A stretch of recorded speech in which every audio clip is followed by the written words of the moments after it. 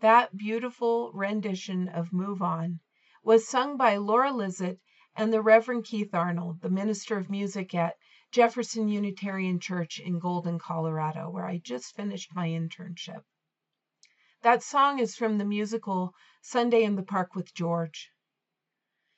In the musical, in the story, George is an artist, and he's struggling to be relevant, and he's struggling to be known. He laments that his commitments to perfecting his painting have failed, and he realizes that he's paid a price for his pursuit of perfection. He sees a vision, it's a musical, you can see a vision, of Dot, his old girlfriend, and that part of Dot was sung for us by Laura Lizzett. Dot encourages him to value the choices he made and the fact that he made them. Dot reminds him that there's value in being committed, even if it wasn't ultimately successful. She sings, "The choice may have been mistaken, the choosing was not." Today, I'm exploring commitments. I'm thinking about how we make choices, what decisions we make, how we try to avoid decisions, and the possibilities that emerge when we're willing to go ahead and make a commitment. Commitments are really where the good stuff happens. They're why we invest in a musical instrument and some lessons. That's a commitment. And then we practice every day. They're why we put our money and our time into our education or our children's education. We know the value of commitment. We know when we adopt a new puppy instead of just visiting puppies at the shelter, that commitment has value. During the pandemic, a record number of people did just that. They made the commitment to a new pet. And we're hoping that most of them realize that they may have just made a 10 or 15-year commitment to be responsible for that little life. Many of us know that the commitment of adopting a pet probably means cleaning up some messes, maybe some chewed shoes, spending money, a little bit or a lot, and it probably means losing some sleep, being up in the night with a new animal. But most of us take that risk, and we are willing to make those sacrifices. And we do it because we want to reap the benefits of deepening our relationship with that one animal. We do it even if we've done it before and we know what's coming. We know that the commitment that we have to that relationship will allow us to really bond, and that is where the rewards lie. I remember reading an article once where a psychologist pointed out that the parent who does the most child care usually has the deepest bond with the children. It's that day and night, year after year commitment that allows children to trust and love their primary caregiver the most. And this doesn't just apply to relationships with children and animals. Commitment to our education, our work, our partners, our art is how we really reap the benefits. And we yearn for the spoils of commitment. This is proven by all the divorced and widowed people who get remarried. People who know how difficult marriage and loss can be, and yet are willing to risk it again. Many people choose to have a second or third child, even after they know how hard parenting can be. Sometimes we take on things that we know will not be easy. We know they won't always be smooth sailing and sometimes downright dreadful. But without commitment, we drift untethered. We never really get to reach that proficiency or that deeper level of understanding or learning or love. Sometimes us humans, we shy away from commitments because we're feeling precious about our time or our resources. Other times we're afraid to invest in something, to commit to something, because we know it might not succeed. We think, well, if that's not good enough, then why do it? Our culture embraces perfectionism, and perfectionism can really hold us back from taking risks and growing our hearts. For example, we might hesitate to join a church because we know that putting ourselves out there means we risk running up against difficult, challenging people and situations.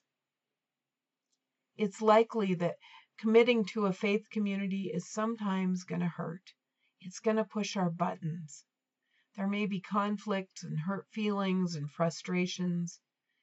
People will probably misbehave. They do it all the time, or should I say, we do it all the time. And in the context of Unitarian Universalist churches, ours is a free faith. We get to determine our level of commitment to our faith community. But if we let our aversion to discomfort or our pursuit of perfection keep us on the sidelines, what do we miss? If we don't invest ourselves, we miss opportunities to be shaped and changed by community. In our modern culture, we have a propensity for ghosting each other. It's become socially acceptable to shy away from conflict or discomfort and just to disappear. I know that sometimes it's appropriate and it's best to leave unhealthy situations. And each of us gets to determine that line between commitment and self-preservation. But I also know that if we don't pick something and give it some dedication and some tolerance, some willingness to make sacrifices, then we're not really in the game. We don't really get to reap those benefits that come from really giving ourselves to something. We can spend our time instead endlessly searching and missing opportunities to go deeper. When I was a young adult, I felt immense pressure to pick the perfect career path. I kept changing my major, trying one thing after another, and then I even moved to different places in search of the best vocation and the perfect project to put my whole life towards. That's a lot of pressure, but I'd been raised to think that by the time I was a senior in high school, I should know which career was going to carry me through my adult years, be fulfilling, be good for the world, and be the best use of my talents. And of course, prosperous as well, because that's the value that we're taught. It took me the next 30 years, and it was a twisting, winding road, but now I'm 50, and now I have landed in something that I've made a commitment to. But it took me all those years. But now I know, well, that caused me so much distress, that was my path. It led me here, and therefore it was the right path. How can we expect to look ahead and pick the perfect path? Especially if you're a young person and you're still learning who you are. We all make our best guesses, but sometimes we pursue the wrong partner, the wrong degree, or like George in the song, we just don't choose the right priorities. And we might think that our lack of clarity means that something's wrong with us. But that's not true. It's okay to be unclear. We don't know the final outcome, and we don't know all the answers. That's the adventure. If we get too uptight about finding our path, if we resist making commitments, we end up drifting, unanchored, with all the freedom in the world, and yet frustrated, unable to fully explore and use our gifts and get deeper with our relationships or with our skills, with our potential. Paulo Coelho wrote a book called Breda, and the main character in Breda is a young Irish woman who expresses her fear of committing herself. Coelho writes, she wanted to follow all possible paths and so ended up following none. Coelho talks about two attitudes that we can choose from in approaching commitment. He says we can be builders or we can be planters. He writes, builders might take years over their tasks, but one day they finish what they're doing and find they're hemmed in by their own walls. Life loses its meaning when the building stops. For those who plant, the planters, he says, they endure storms and all the many vicissitudes of the seasons, and they rarely rest. But, unlike a building, a garden never stops growing. And while it requires the gardener's constant attention, it allows for the life of the gardener to be a great adventure. He says, gardeners always recognize one another because they know that in the history of each plant lies the growth of the whole world. Whether we are builders or gardeners, we might make the same choices, but the difference will lie in our willingness to be open to the outcome, to be flexible, to be willing to relax into choosing the next best thing. If we think like a builder and we try to surmise the perfect thing to build, the end all, the thing that will make us happy, well, it's no wonder we get frustrated. That's an impossible task. Life grows like a garden. It's our choice whether we see it as a builder or a gardener. If we choose to approach our work as a garden, we leave ourselves open to all the bugs and the hail and the challenges of unpredictable living things. We come in knowing that we will never be finished. We know that gardening goes in cycles, that we may have an abundant harvest or not. But we do our best and we find value and hope in the endless story that we are contributing to. We must remember that when we commit to something and we accomplish our goal, it's likely that the accomplishment itself is not going to be a source of happiness. It is our willingness to show up and put our hearts into our work that determines our contentment and our satisfaction. I think about all the people with degrees they don't use. Those who are builders lament the wasted time and money, while the gardeners appreciate the discipline and the determination it got to get their unused degree. The value is in the learning and the experience of fulfilling their commitment to earning a degree. It helps that gardeners don't stop living their lives while they're fulfilling their commitments. They remember the words of John Lennon, that life is what happens to you while you're busy making other plans.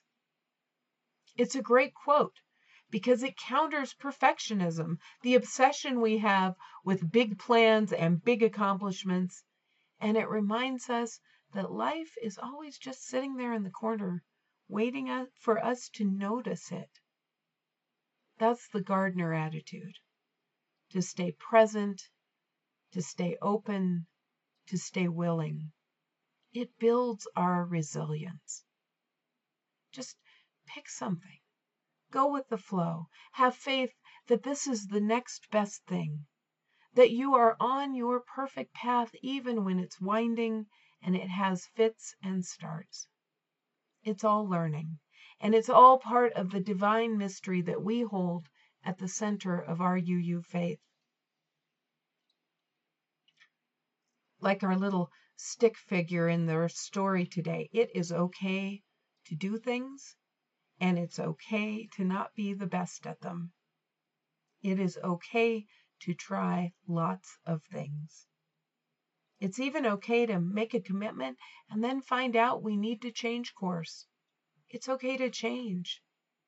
It's okay not to know exactly what to build or to find that we built the wrong thing. But what's not okay is not trying, staying uncommitted.